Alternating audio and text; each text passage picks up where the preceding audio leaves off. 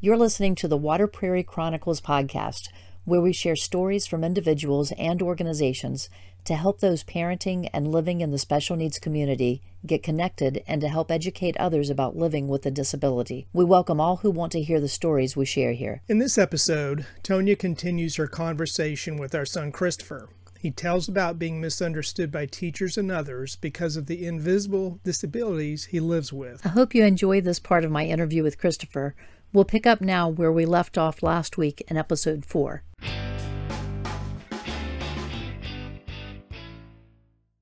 So we've talked about being a sibling of someone with a disability, but for you personally, by the time you were in those early to middle elementary years, you were starting to show some struggles of your own.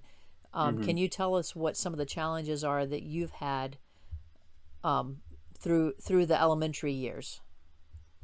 Through the elementary years, I had a lot of trouble writing, and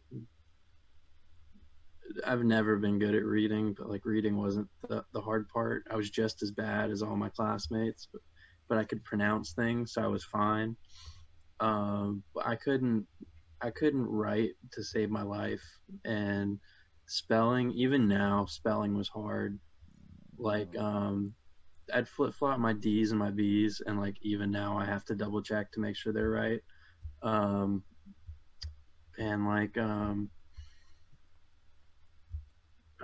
Just in general, I couldn't write very well. My handwriting's still as awful as it used to be, but now I've picked up things that I wrote in first grade, and I'm reading it. I'm like, how did I ever understand what I was writing?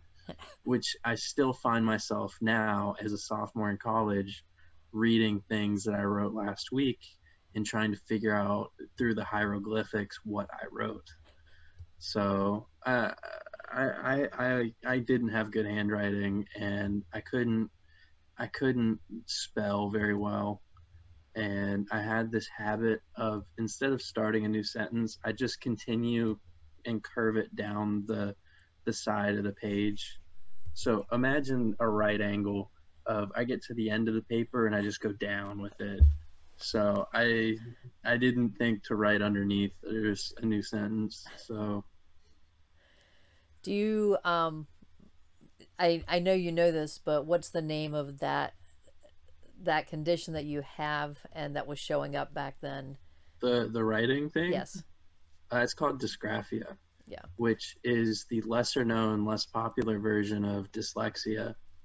So nobody knows what it is, really. If you tell anybody, they've never heard of it before. Well, now some of our listeners are special education teachers and resource teachers. Mm-hmm. They will know what you're talking about.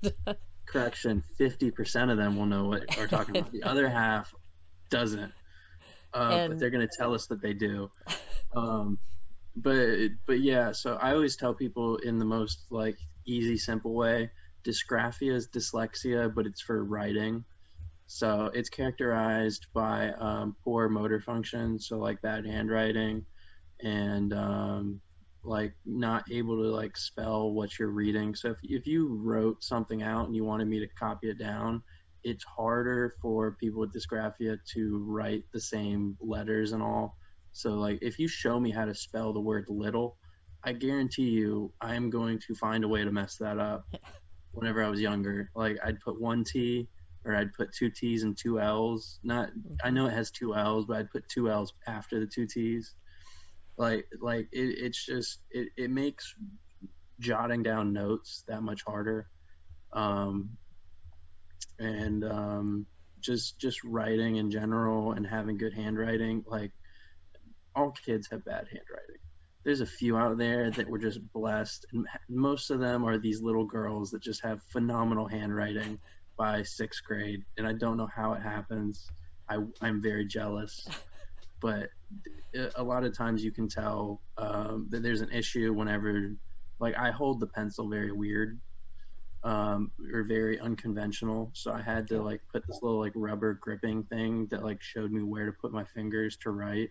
And it is the most uncomfortable thing ever, because that's just not how it should be in my mind. So I just went back and I hold a pencil in like I like this hybrid way between the way it should be held and the way that I hold it.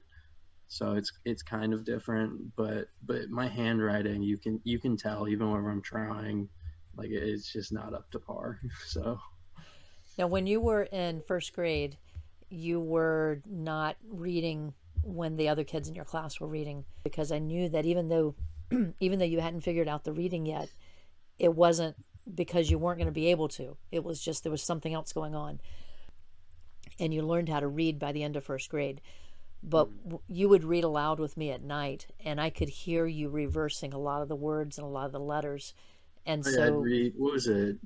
What was what was the name of it? Was a boy and a girl. It was like Dick and Jane. Was that the? well, with Dick and Jane we had, and for our listeners, the part that was really difficult for me as the parent here was I have two children that are 22 months apart. Emily, being the first child, was reading when she was 3 years old and writing She, paragraphs when she she was four. to summarize it, she is physically disabled. I am mentally. No, no, that isn't how you describe it. But the comparison here of the two, you can't compare two children with each other. Everyone's going to develop on their own timetable. Hmm. And so for Emily, she had more difficulty with the gross motor skills and getting out there and doing things because she needed her vision to be able to keep up with the other kids doing that. So she was really focused with what was in front of her. So reading came early for her because she could sit there and concentrate on it. For you, gross motor skills took off early, so you could run with the best of them, climb, do all those things. But reading was harder for you, and part of it was getting jumbled in there for you. And so when we questioned the school about it, they said that your aptitude was there, you were keeping up with everyone, and it looked like it was dyslexia, so they would not. There were no resources for you to be able to plug into, and we just Mm. had to wait to give it time. So second grade, you had a great teacher that year to start out with, but they had spelling tests, and you'd have to This take the spelling class. test. And every week, your list of words was like words like dad, D-A-D. You had to learn to spell that one because you were spelling it B-A-B. So it was still confusing. It was still looking like it was dyslexia. Well, during So second grade, we tried to have them test you, and again, they came back and said you were keeping up with the work. It looks like dyslexia. We can't do anything about it. So it wasn't until third grade that we could get some type of help for you. And by then, you were reading, but like you were saying, your writing was falling mhm. further and further behind all your friends, and your anxiety level was going sky high at that point. And so we ended up having to go for private testing because every time we'd ask, we were told by the school system that you weren't far enough behind your peers to be able for them to have a formal IEP Yeah, meeting for you. it was borderline abuse, but it was definitely bullying of just making fun of me in front of other teachers and all my classmates because my writing wasn't up to par. So he'd make us like write like full like what is it? What are the notebooks called? It's like college rule or whatever. So we'd write like 2 pages, not front and back, just like front, like two and a half, 3 pages worth of notes. And he'd come over, and because mine looked a certain way, or the handwriting wasn't neat enough, whatever that means, he would literally tear it up and tell me to start over. And like that's awful, first of all.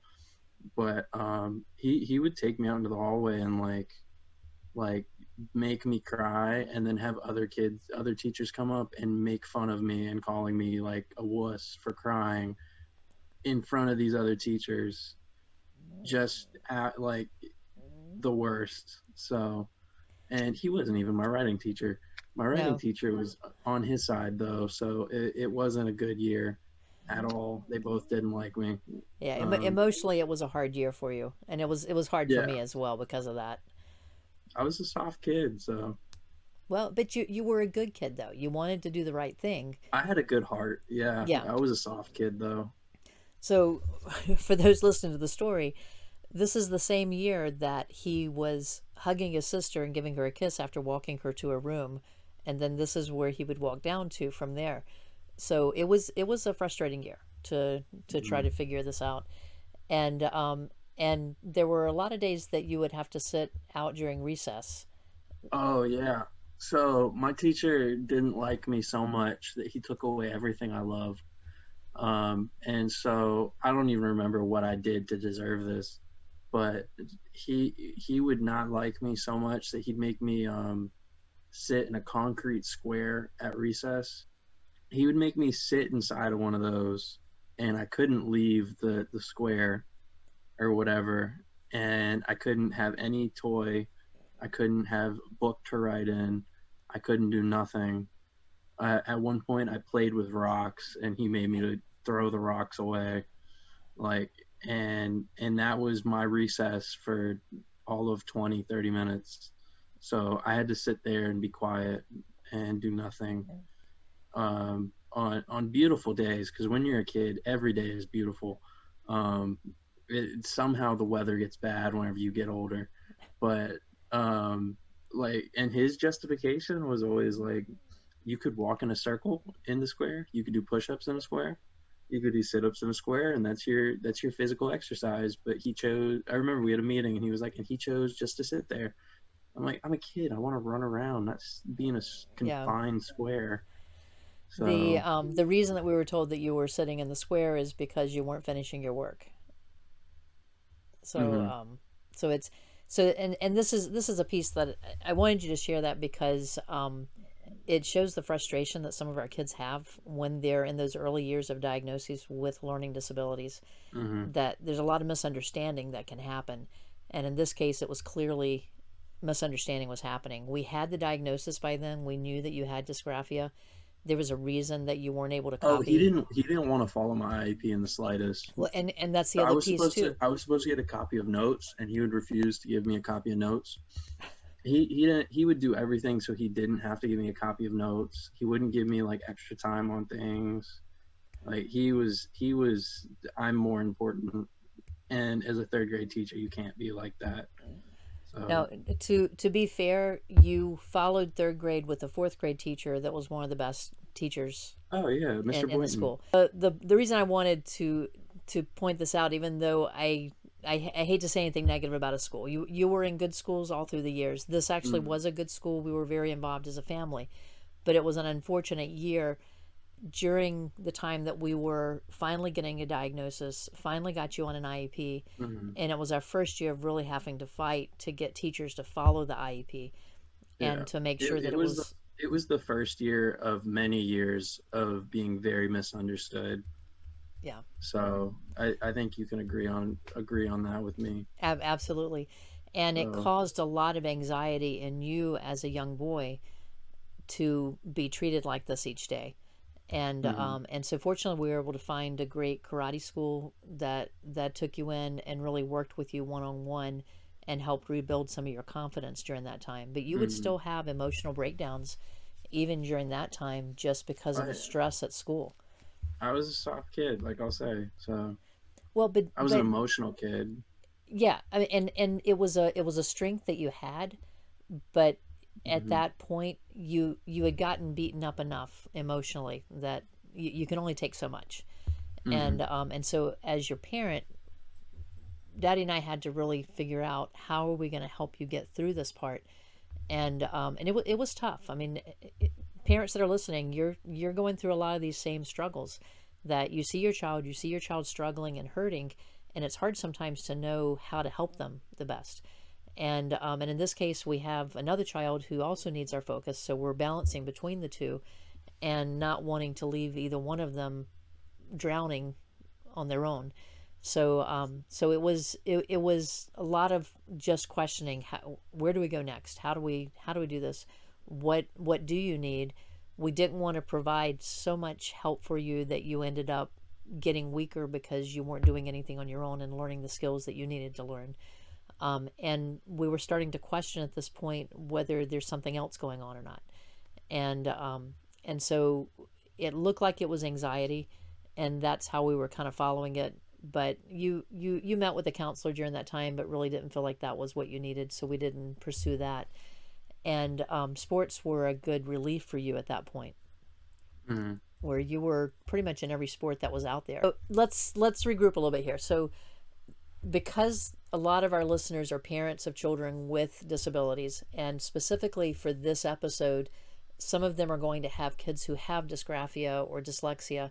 And at this point, we were still questioning whether it could be ADHD too. Um, so, some of the things you've talked about how you felt as a child, do you think that any of these things prevented friendships for you as a child? No, because I didn't, as a kid, I didn't like, so like being smart is like cool when you're a kid, and then eventually like you don't care anymore. Like, that's middle school where like being smart isn't the coolest thing anymore. But as a kid, like I wanted to be the smartest one in the class, and like even now, I always want to be the smartest one in the class. But honestly, like I really focused on just like friends more than anything, because like everybody that like I was friends with, we all struggled at school in our own ways, Mm-hmm. and like I always thought I was smart because I could do math, And and you like were you by fourth grade you tested into the gifted program. yes, So I could always do math pretty well, and like nobody ever really cared about like reading because nobody could read. So so so like I was always just being a good friend. Like that's all anybody really cared about when you're a little kid is like who are your friends, like what are we gonna do, are we gonna play basketball today, stuff like that. Like right, that's all we ever really cared about is just being playing sports at recess, and like the talking in art class or whatever, like PE, like we never really like had issues with like friendship and all, like because we're kids. Kids don't see people for their differences. They see kids of like, I like this, do you like this, okay, we're best friends now. So when you were, I mean, pretty much all your life you've always been like this, but even as a toddler and well into elementary and middle school, if we were somewhere at a park or something like that, you and Emily both, I mean, within minutes you had a mm-hmm. group of kids around you, and you were right in the throes of it. It never seemed there never seemed to be a reason for you not to make friends somewhere. And No. so it's and I see that with you today too. You're going to find some common ground with people as you meet them. Mm-hmm. I'm a people person, so like I can find people and find something to talk about, like no matter what, because in college everybody's like quiet, they don't want to talk, or like if you don't know people, you don't want to talk to them. Yeah. Just, hey, we're both socially awkward right now, you want to talk about that, like that's pretty much how I approach things, is like we both don't know anybody here to talk to, like that's common ground, let's talk. Right, there you So go. So for elementary and even middle school, do you have any tips for parents who have children with we'll include ADHD in here too, because anxiety and ADHD go together so well, and dysgraphia and dyslexia. So read Dick and Jane. say that again. Read Dick and Jane. Read Dick and Jane.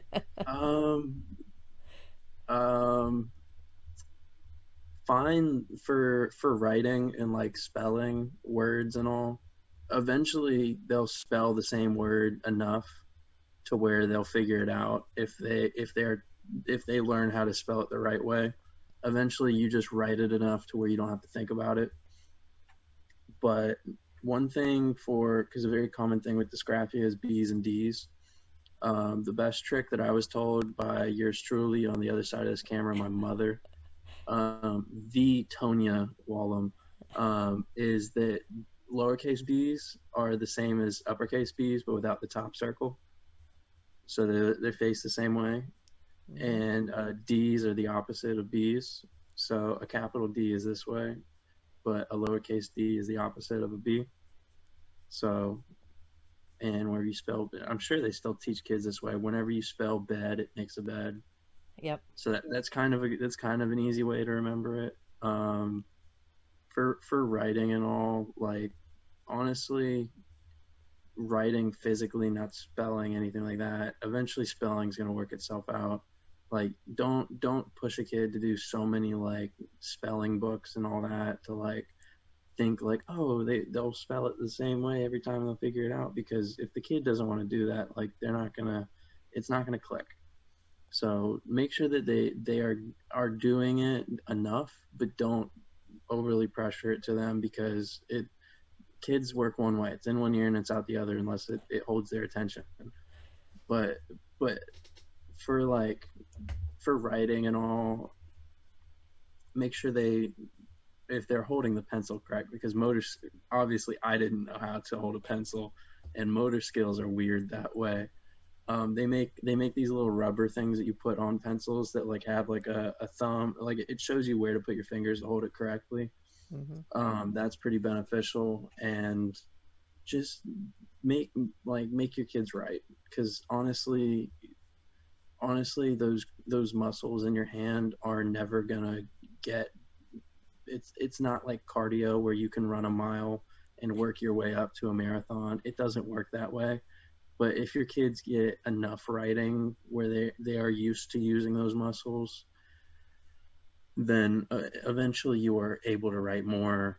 But for me personally, it never got better for those muscle groups, Do you remember and what I did for you in the kitchen? not at all. We took white paper and put it behind the sliding glass door, Hmm. and I gave you or Oh, dry so I erase wrote markers. expo markers on it. Yep. Yeah. And had you write on that. And there were some assignments that we had you write on that, took a picture of it, and sent that to your teacher for your assignment, Hmm. just to make it less stressful after whenever you had a lot of writing to do. Yeah. So, I mean, there's cool ways to go about writing to keep people's attention and all, and like you could honestly like, for I'm talking specifically just about motor functional muscles in the hand and how tired your hand gets. mm-hmm. Even coloring books like that helps. That helps the motor functions and all. Reading and all. Find something that they want to read. I read a bunch of kids Scooby Doo books because that was Yep. interesting to me. I still have them on my shelf. That's what made me remember is I saw them on the shelf whenever I You went also home got last week. into graphic novels. Oh yeah, comic books are awesome. Because there's, as a visual learner, like I like to see things. I don't like to read things, but I like to see things, and I like to like do things hands on. Um, Pictures are good because then you can learn a story without the words and still be Mm-hmm. reading and all. So it kind of gets your stamina for reading up, but it also holds your attention, because if you're reading Pride and Prejudice as a first grader, you're hating your life, honestly. But if you're reading Batman comic books, like you're living life at that point. Garfield comic books were my favorite. Yep. Like they're pretty good. Was it Tobbs? What was his name? Henry and Tobbs? The tiger and Calvin the and little kid. Hobbes. Calvin and Hobbes. I was Yep. close enough. I Yep. was close enough. All right. Um, So I'm going to catch you off there because I know we've been talking a lot, and you're trying to get your laundry done while we're working here. yeah, we got like So 5 minutes. for kids who are in elementary school and maybe feeling beaten down a little bit by teachers that misunderstand them, Hmm. or by kids who might think that they're a little bit awkward and different, any advice to give those kids? Um, you're gonna be okay. I somehow came out all right, and I'm on top of the world. Pressure makes diamonds. Um, Honestly, like in the moment, it's pretty. In the moment, you probably don't like it, but find something that you really enjoy and you love, and pursue doing that. Some people say that it's ADHD and you just follow the serotonin. I've been told that, where like your brain automatically goes, I want to do this instead of that, because one gives you that feel good feeling. But like honestly, sports was what I focused all my time into, because that's what I really enjoyed doing. And just have fun and enjoy yourself. And if people are giving you a hard time, find find find a reason or a way or somebody to help you out there, and don't stress it too much, because they are either they either are being hard on you because they want you to fulfill what they believe is your potential, or they could just be a crummy person and somebody else can help you figure out how to bridge that gap of misunderstanding. And like, nobody out there is ever going to know and understand who you are ever, because they don't know your life story. So if you can just be okay with who you are and be comfortable in your own skin and know that at the end of the day you're okay, you are always going to come out on top. And there are always going to be good things ahead, as long as you are always trying to find those good things. Nice. I So like that. just All right, so to close out your younger years, by seventh grade, we did get a final diagnosis that you did have ADHD. It was mm-hmm. just being masked by the anxiety that was coming from the Yeah. stress earlier. So they are similar in some ways. So if you're in that questionable time, what we were told is that the approach would be very similar in how we would deal with it. Yeah. So you were getting some help by then. But It's just simplify things. So find what works for you. For me, I like to take things that are very complicated and find the most simple way to look at it. And that helps with both anxiety and ADHD, because if you have a lot of work to do, then you get overwhelmed, and it's much easier to pick up your video games because that makes you happy than it is to do homework. So if you just find a way to be like, break it down, like I got 5 assignments, each assignment takes me an hour, but I can do one now. If I do one now and then I take a break while I'm eating and then do one after that, then that's 3 hours. I have 2 assignments done. And you can kind of break it down to wrap your head around it, of like how to get things done. And for me, that creates less stress, and that also makes my brain not go like, I hate this is the worst thing ever, like this is miserable. And like, it helps me not get overwhelmed as much, even though I really do get overwhelmed on a lot of stuff. So So by the time you got to high school, you mm-hmm. had in middle school there were more misunderstandings happening that were similar to that third grade year, Mm-hmm. and Well, I it was just couldn't more. sit still, and people didn't like that I couldn't sit still. Yeah, and but So when we would, as parents, and whenever we would ask, well, what was happening, I'm thinking seventh grade especially, what was mm-hmm. happening, I would always be told that you were very polite, you were very respectful, but you would sharpen your pencil at the wrong time, you'd throw away a piece of paper at the wrong time. There was water turned on in the science lab, so you jumped up and turned it off without asking permission. What you had explained was there was a computer near there, so you were concerned about the computer Mm-hmm. getting damaged. Yeah, one of my And one of my friends jokingly like turned on the eye cleaning water, whatever, and I jumped up to turn it off, and that's when the teacher walked in, and then now I get in trouble. so you were, yeah. So I've heard ADHD being explained as quick brained before, or fast brained, and I think that's what was happening was you're seeing the Yeah. need and jumping quick Mm-hmm. before anybody else saw there Well, was I even something process happening. things very. If it's something that I'm trying to process, but not like overly thinking about it, like certain things just come to me quick. Like I don't have to think about it. My brain just like instantly goes, okay, do this. And before I even think about that, I've already done it. Would you So consider that a superpower? yes, I think it is. I think it's a benefit in a lot of because different areas. ADHD is hyper focus. So if you can find something that tickles your fancy, or whatever, like something that makes you very interested in it, like that creates this it's very bad for time management, because like you get very tunnel vision. But if you're focusing on something, like nothing can break that focus. Like that's the only thing you want to think about. You're thinking about all the possible outcomes, opportunities, things that can happen. And you're very, especially for baseball, for me, I'm very quick twitch brain, so I don't have to think about much, I just do it. So in a sport that doesn't have much time for reaction, it's good. That benefits me. All right. So once we got through the middle school years, you got into high school. We had to do a little bit of education for some of your teachers to help them allow for some modifications and accommodations on your IEP. But you were in a math class where you were standing up and taking tests and scribbling on your paper. And so some questions were starting to come up. What grade was it? 10th grade. So you went part time. We decided to exercise some school choice, and we sent you part day to a school that worked with kids The who Hill were Center. college bound but had learning differences Yeah. for part of the day, and then you were in your regular high school for the rest of the day so that you were still eligible to play baseball with the school. And while you were at, now the school was the Hill Center that we sent you to, and for Mm-hmm. parents that are in this area, I can give you the link there, so that if you want to look into that for your child, it was a good resource. Very small class sizes. They could work specifically with the child who with the accommodations that they need for their learning difficulties.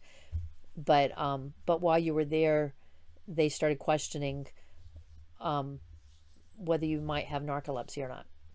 Mm-hmm. And so, do you want to talk about those early symptoms of, or actually, before we get into that, how could you best explain what narcolepsy is? From a technical standpoint, or just the way I explain it. The way you would explain it to someone. So I always tell people that narcolepsy is an autoimmune disease where the part of your brain that regulates when you should be asleep and when you should be awake slowly eats itself between the ages of 15 and 25. Um, but so your body naturally has like a time clock for when you should be awake and when you should be asleep. I know this because there's ads on TV for blind people that like helps regulate that because they can't see if it's daylight or not apparently. But um, so like your body doesn't naturally regulate if you have enough sleep or not, and like the stages of sleep and REM, and like I'm not going to get into that because that's very technical. But narcolepsy is basically um, it's basically like whenever you should be awake, your body wants to sleep. Whenever you should be asleep, your body wants to be awake. And if you sleep too much, you're very sleepy the entire day. If you sleep too little, you're very sleepy throughout the entire day. So it's basically your body at all times telling you like you should be asleep right now. So it's not fun because like I have in my experience, it's very hard to have energy to do anything at all times. So like you're it's like the way they explain depression in like novels where like you just want to be in bed all day, you don't want to do anything. It's the opposite for me because I want to be awake and I want to be alert, but I just can't be. Even if I have caffeine, even if like I just can't be awake and alert. And some days I just wake up and it's already 5 in the afternoon, and now I've just missed out on an entire day. So it's very it's very it's a very complex disability that I don't know that it's looked at fully as a disability, but it can be very debilitating on people's lives because we all have to function and be apparently I've been apparently told this in the last year that we all eventually have to be contributing members of society. Didn't know that was a thing, but it's hard to do that whenever you can't wake up on your own, whenever you're at all times there's a part of narcolepsy which I don't have. It's called cataplexy, which 70% of people with narcolepsy have cataplexy. So I'm part of the 30% that doesn't. But cataplexy is, in simple terms, strong pulls of emotion will make you fall asleep. So you could be laughing with friends, and it's one of those like deep, like actual laughs where you're not faking it, and just instantly pass out. But like you could be really happy, or you could be laughing, or you could be really excited, and just knock out and just fall over. I don't know because I don't have it, but you could fall over, I guess.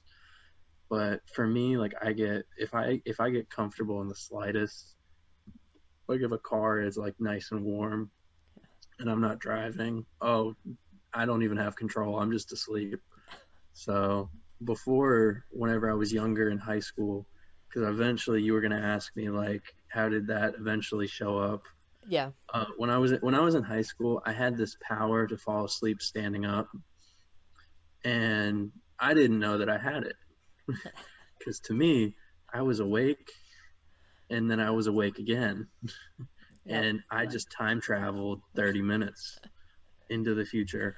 Well, that's what I was talking about. Um, You were standing up taking a test, and your hand oh yeah, continued writing oh with it. yeah, I could write with my eyes closed. Like I got so good that I could like unlock my phone and do things while I had my eyes closed. And I didn't know how that happened, but apparently I've been practicing. Um, and like I'll wake up some mornings and like I'll have apps open on my phone that I haven't opened in months. And apparently I've been playing video games on my phone while I've been asleep. But Have you ever texted anyone in your sleep? yes, not like any anything on purpose or anything that makes sense, just like random, like I'll type words and then a bunch of gibberish like a cat walking on a keyboard, but I've never pressed send, Oh, thankfully. good.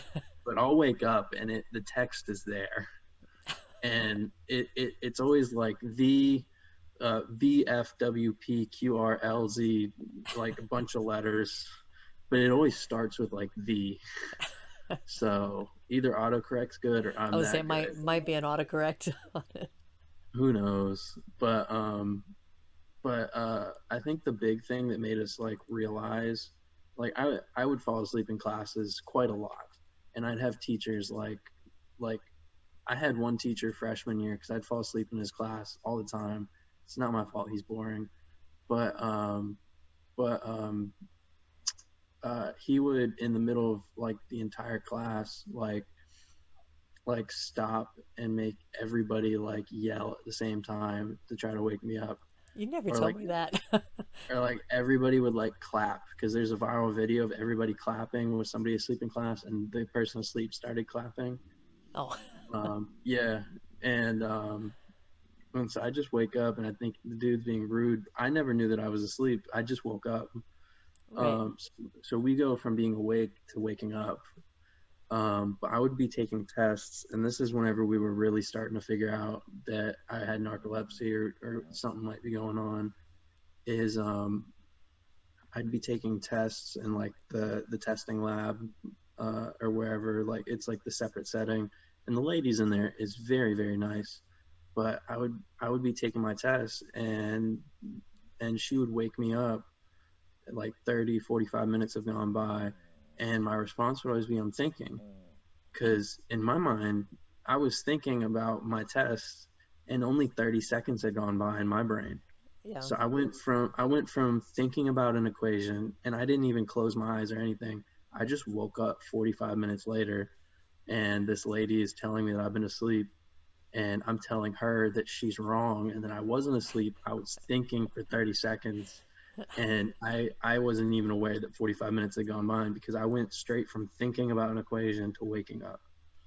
So it that's whenever we started having some questions about like what could this be and all. When during So this time too, I was sitting with you at night helping you to stay awake with your homework, and I was mhm. getting upset with you too. It's like, just Oh, just you wake up. you in eighth grade, whenever I had to do all the school at home, Hmm. you would lay into me some nights because I didn't even know I was falling asleep, and like I just couldn't stay awake for the life Yeah. of me. So we're So not sure we're not sure when it really was starting with you. We're I think assuming it eighth was grade.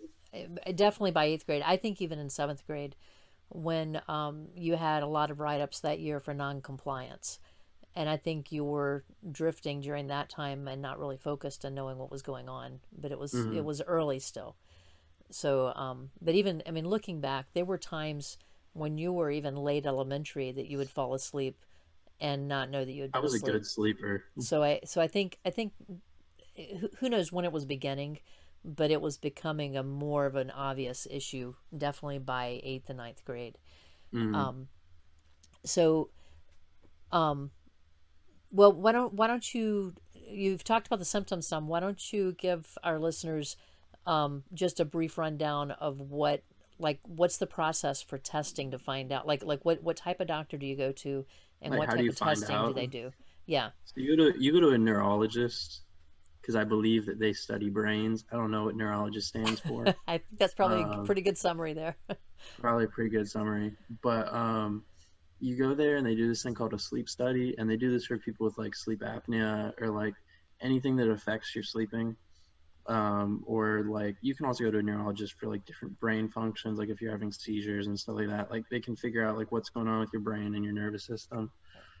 Um, but you go there and they put these like probes on your head and all, and I had a lot of hair at that time, so that wasn't fun because I had goop in my hair like a week later still. um, but you put all these probes on you or whatever, and you do a sleep study. So you stay in this like makeshift hotel room that they have for however long, and at certain times they would tell you like, I think 5 times throughout the day they were like, okay, you try to go to sleep. And needless to say, I passed with flying colors. I fell asleep 5 out of 5 times. Um, And this is after and sleeping 10 hours through the night before, because you went in at yeah, nighttime, slept all night, and then throughout the day you had the naps, right? hmm so yeah, but they let you words. They pretty much would like tell you that like you're allowed to nap. Like they'd be on like the PA speaker. Like they dim the lights in your room, had the PA speaker, be like, okay, now try to go to sleep. And they let you sleep for 5 minutes. And my biggest complaint is, if I'm going to sleep, let me sleep. So, and they did that like 5 times. And what they're doing is they're seeing your brain patterns, because normal people when they go to sleep, they go from being awake, functioning brain pattern to there's different levels of sleep. So they'd go to level one, and then level one goes to level two goes to level three, and it's like a little staircase. Like it looks on the brain pattern things like a staircase. So you go up, and then you go over, and you go up, and you go over. You go level one, two, three, four, and then after four is REM sleep, which, correct me if I'm wrong, is like dreaming, the dream state of sleep. It's the active sleep, I think. Yeah, so it's active sleep, so you're dreaming. So as a narcoleptic, you don't go on a stair step. So all my brain patterns on all 5 of my naps and the night that they had me sleep there. So we go from being awake to REM. So we skip stage one, two, three, and four. We go straight from awake to deep, not the deepest level of sleep, but we go to deep like dream state sleep. I think it's funny that when they showed me the chart, they were like, so this is how your brain should be. This is how it is. This is 100% narcolepsy. Like, this kid could fall asleep in the sun 10 times out of 10 is easy. Like, you can't really do testing on your kid till they have definite signs of it and they're maturing, because like narcolepsy for most people doesn't show up till after they're 15. So most people don't find out they're narcoleptic until 15 to 18. Some guys find out in their 20s. So if you think that they're just lazy and they're sleeping, it could be narcolepsy, but it could be them being a normal kid.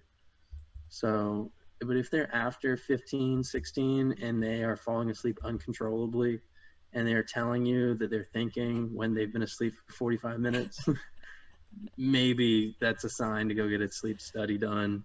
But So I'm sorry I yelled at you so much in eighth grade during that oh, time. your apology means nothing to me. There's still a grudge being held. No, like it's cool because like as a kid, I'm just thinking like, oh, I probably should, because I didn't even know I had narcolepsy No, yet. no, I mean I'm none of us thinking, knew what I'm was going thinking, on. I'm thinking, I remember I was fighting to stay awake. Like I was Yeah. fighting to stay awake and I just couldn't. And I'm thinking to myself, like, I need to stay awake so I don't get yelled at. But I didn't know at the time that that's physically impossible for me. So, and So as the viewers can tell, it didn't damage our bond. no, no, well, I think we may be closer because we went through all that Hmm. because, you know, we've done a lot of talking about it since then, Hmm. and understand each other a little bit better on it too. Yes. And I understand that level of drowsiness Hmm. just because I've had sleep issues myself, Hmm. but I'm not diagnosed with narcolepsy. But I can empathize with you, at least with understanding having no way of keeping my eyes open with at times. Hmm. Um, so just like we did with the dysgraphia and the ADHD, do you have any tips for parents or kids or teachers um, that are dealing with the early stages of narcolepsy? Because if they're still in school, it's still going to be pretty early for them. Hmm. The best thing that you can do is, and obviously if you have been diagnosed, the doctor is going to tell you this, find a medication that works for you. Personally, I will kill somebody if I take Adderall. So I call it Matterall because that's really what it is. It just makes you an angry human being. It really turns you into a monster. But I personally, I take Sunosi. It's more of a newer brand. It's not an accelerant. It just makes your, to my understanding, it makes your dopamine and serotonin levels go up. So it keeps you awake and during the day. Personally, if I don't get good night's sleep, I'll still feel sleepy, but it helps me for like 4 to 6 hours to where I can't fall asleep. So if I need more energy, like on game days, I'll have some coffee. I love coffee, so I'll have coffee or a Red Bull or something to help me just be more awake.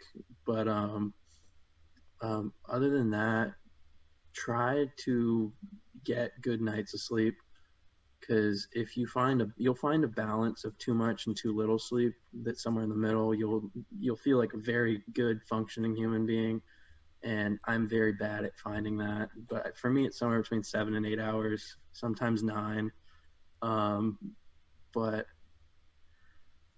I mean, you just got to find what works for you to be able to get your stuff done and wake up on time and go to sleep on time because it affects both falling asleep and waking up. So they make this thing called a sonic bomb, which is an alarm clock that like shakes your bed.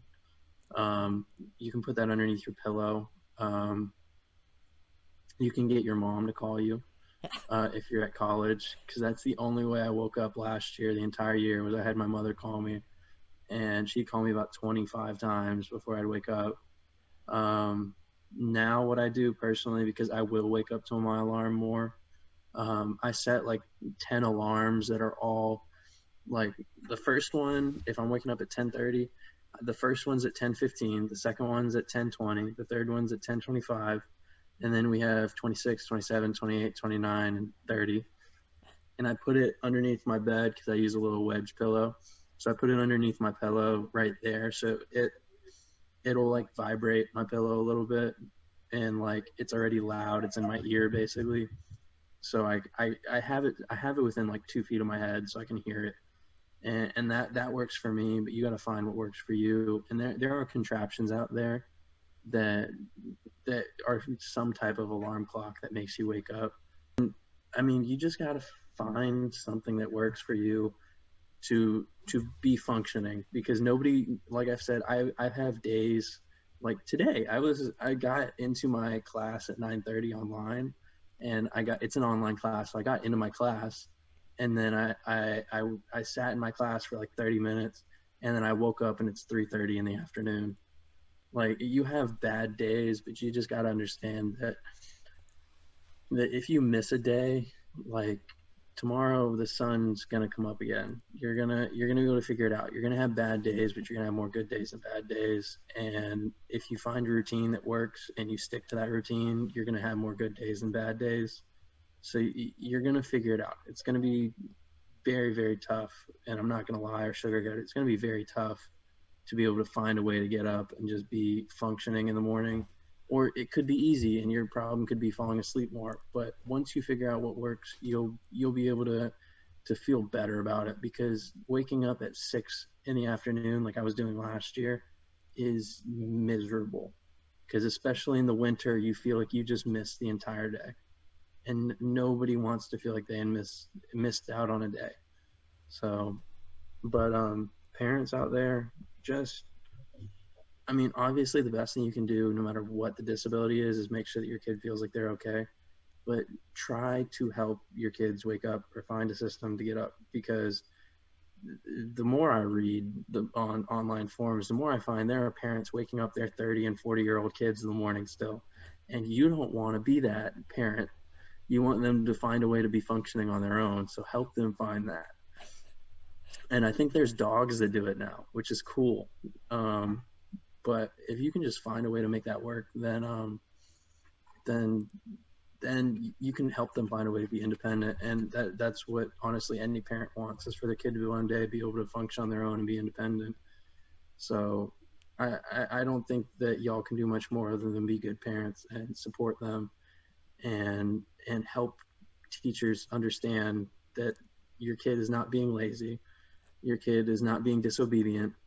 Your kid, honestly, half the time doesn't want to fall asleep. The other time, of course, I want to fall asleep. Everybody wants to fall asleep. I'm the only one that is doing it, though. And that's why I'm the oddball, or the one that's getting called out for it.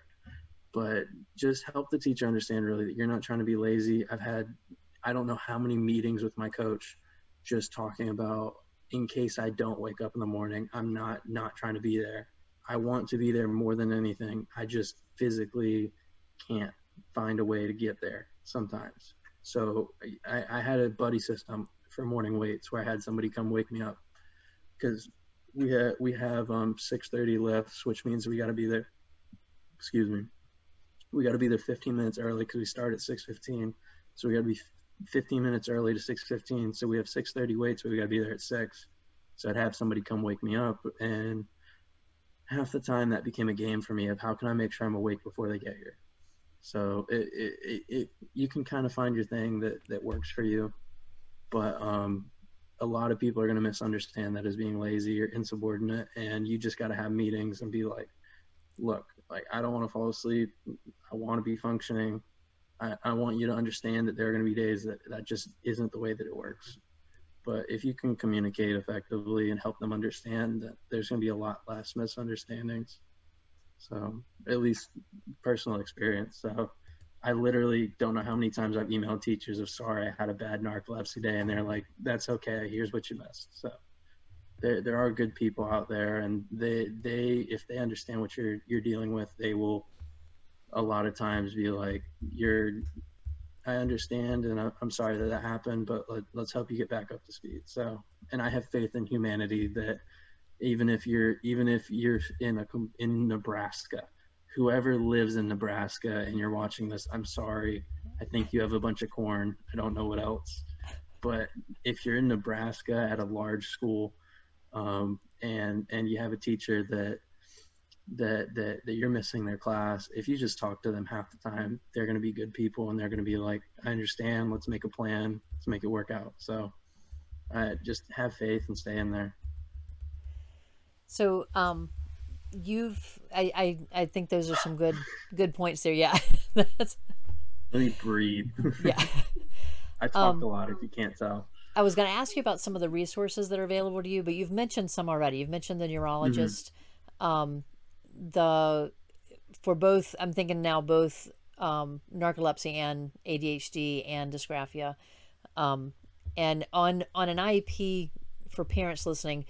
Dysgraphia may not be listed as dysgraphia. It may be listed as a specific learning disability. That's the category that it falls under, at least in our state. And I don't know state to state if that differs or not. But I know for Christopher's IEP when he was in grade school, it was a specific learning disability and ADHD. Yeah. And but the resource teacher in your school would be an option then. And then once you got to college, you have disability services there that you work with. Yeah, and, I meet with her. I meet with her at the beginning of each semester and at the end of each semester, right before exams. And she goes, hey, this is what we have as a plan already. Are these helping you? I say yes. And then she goes, okay, is there anything else you need? And then she asks you, are you doing all right? And she takes care of you. So I'm at a small school in southern North Carolina. So obviously that people care a little bit more than big cities and all that. but most places, disability services, they really are there to help you, and they're good people. But the people that are in that job field are because they want to help people. So 9 times out of 10, they are the nicest people on campus. So, When I think even if you're in a larger school, you're going to have an office oh like yeah, that that's going to make it seem like a smaller community for you. oh yeah, You've talked about the teachers understanding. So your teachers are also resources for you as far as, especially with the narcolepsy. If you're missing a class, finding out what you missed, working with your accommodations, your coaches are a support for you. I'd like to think you would say your family's a support for you. I feel like they're the biggest support. And then there's Um, also web resources out there. You've even talked about some of the research that you've done, and just looking to see, what else is around there. mm, And so, specifically with narcolepsy, because if you're a parent listening to this and you're suspecting narcolepsy, your child is probably already in high school. So you're going to want to get some resources pretty quickly, get the testing done, and get them ready before they get to college. I'm going to put a list of some of the different networks that are out there specifically for narcolepsy.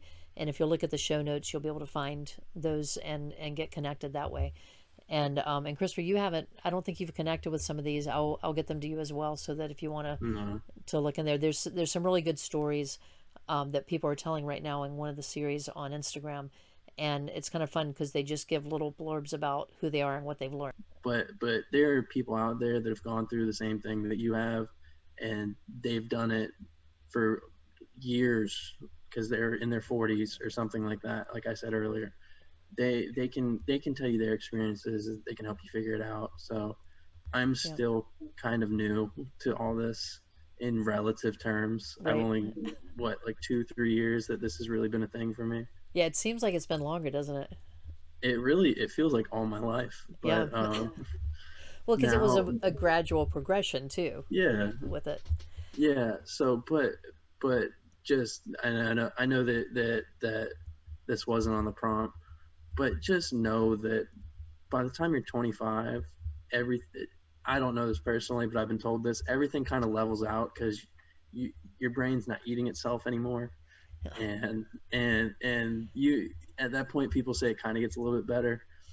And by the time I'm 25, hopefully they have this new medicine where like the chemicals that your brain's not producing to keep you awake and all, you can supplement that. So if that works out, that's cool. Yeah, Like they it's got in the Chris, trials now, from what we heard. yeah.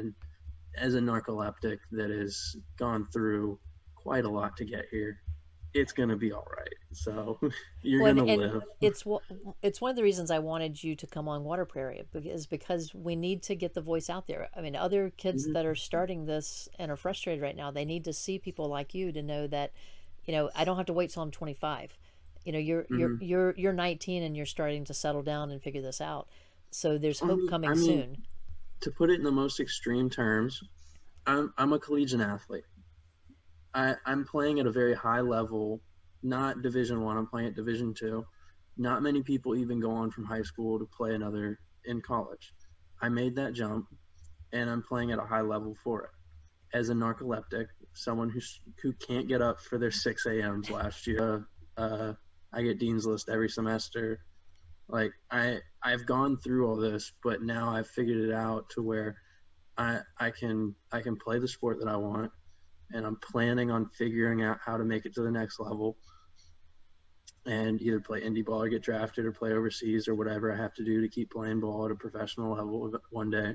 I'm to toot my own horn, I'm a pretty smart cookie. So I'm figuring out how in the classroom I can succeed and how I can work around all this.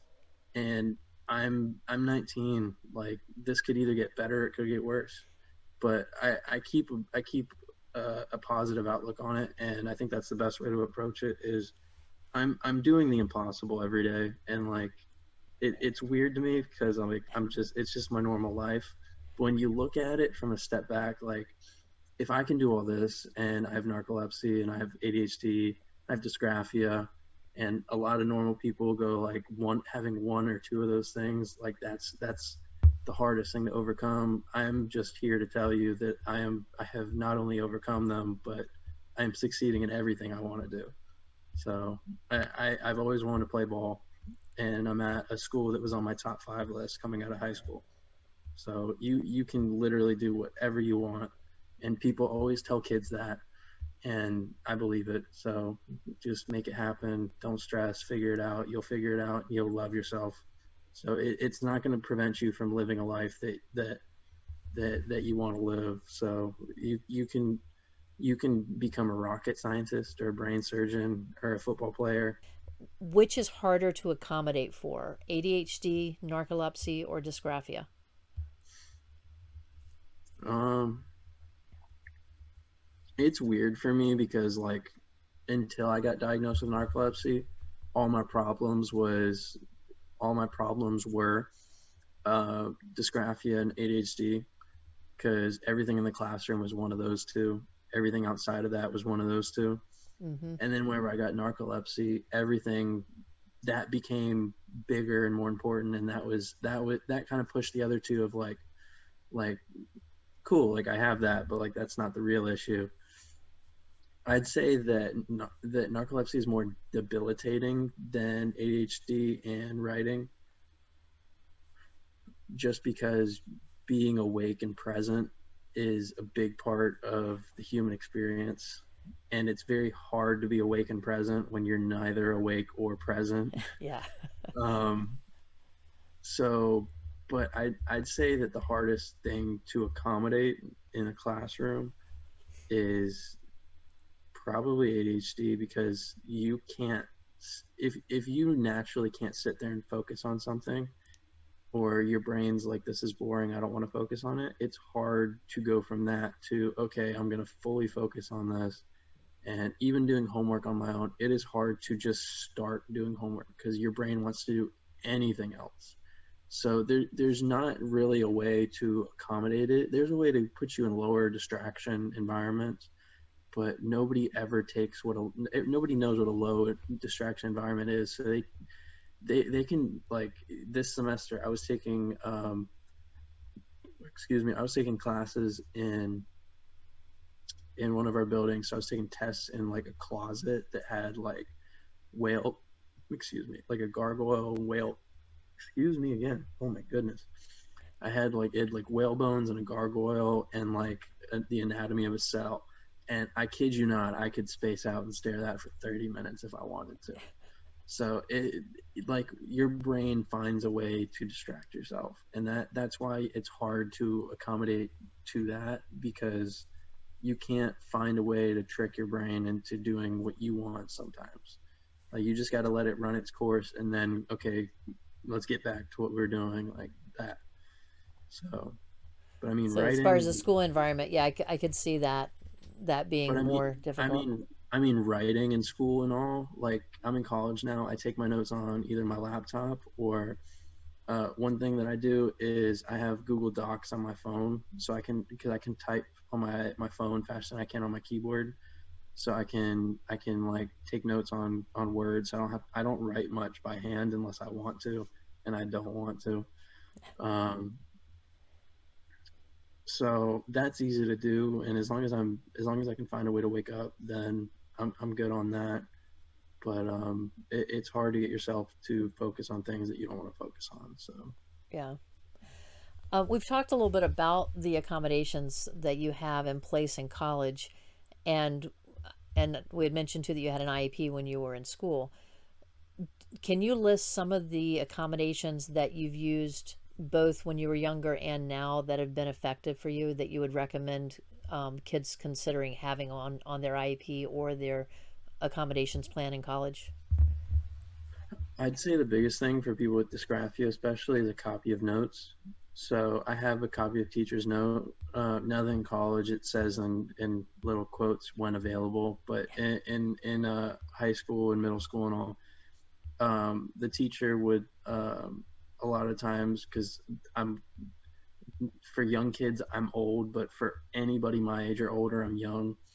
Um, we had Elmo's projectors, so it's like this little like crane device like this, and then it had like a camera here that would face down. So they'd show everybody what we're doing on a piece of paper, and then they'd give me that paper at the end of class, and that works great for a copy of notes.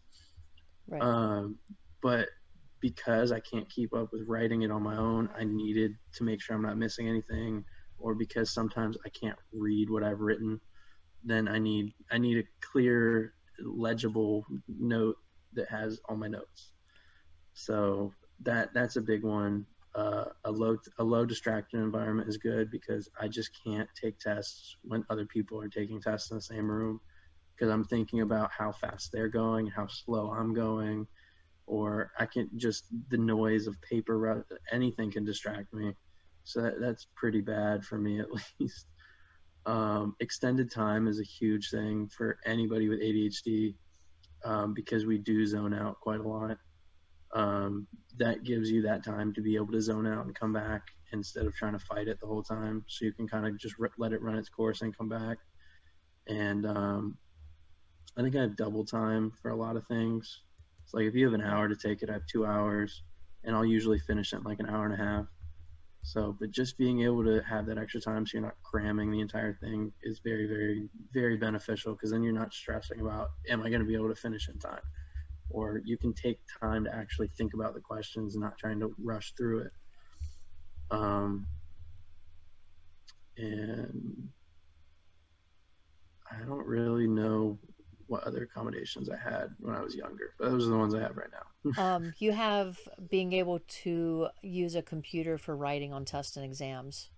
I'm in college. That's what I'm saying. I can't remember because that's just everybody does that now.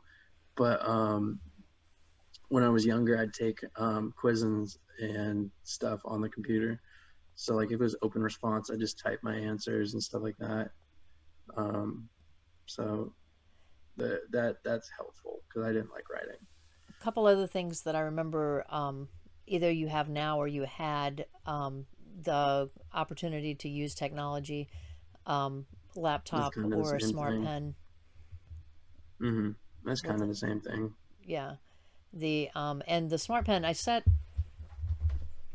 this out just to remind me to make sure that we mention this one. Casually, not sponsored, but No, it isn't sponsored, but it's not I sponsored. was going to say this is yours because you're not using it this semester. Mm-hmm. But the smart pen that you have, I was going to do a tutorial on that, and we'll link that off of this too and put it on the YouTube video. It's a But pretty cool but I toy. talked to LiveScribe a couple weeks ago, and they're coming out with a new version 2 of this now. That I'm curious to see what features it'll have. But Mm-hmm. but this one's still available in some places, but the new one's supposed to be out in the next week or two. So I'm looking forward to that, and I hadn't told you about that yet.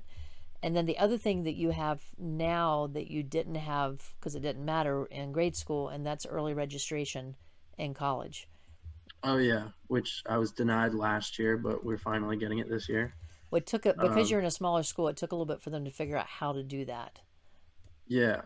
So the way a lot of colleges work is they have their seniors sign up for classes, and then a few days later they're juniors, and a few days later sophomore, and so on and so on.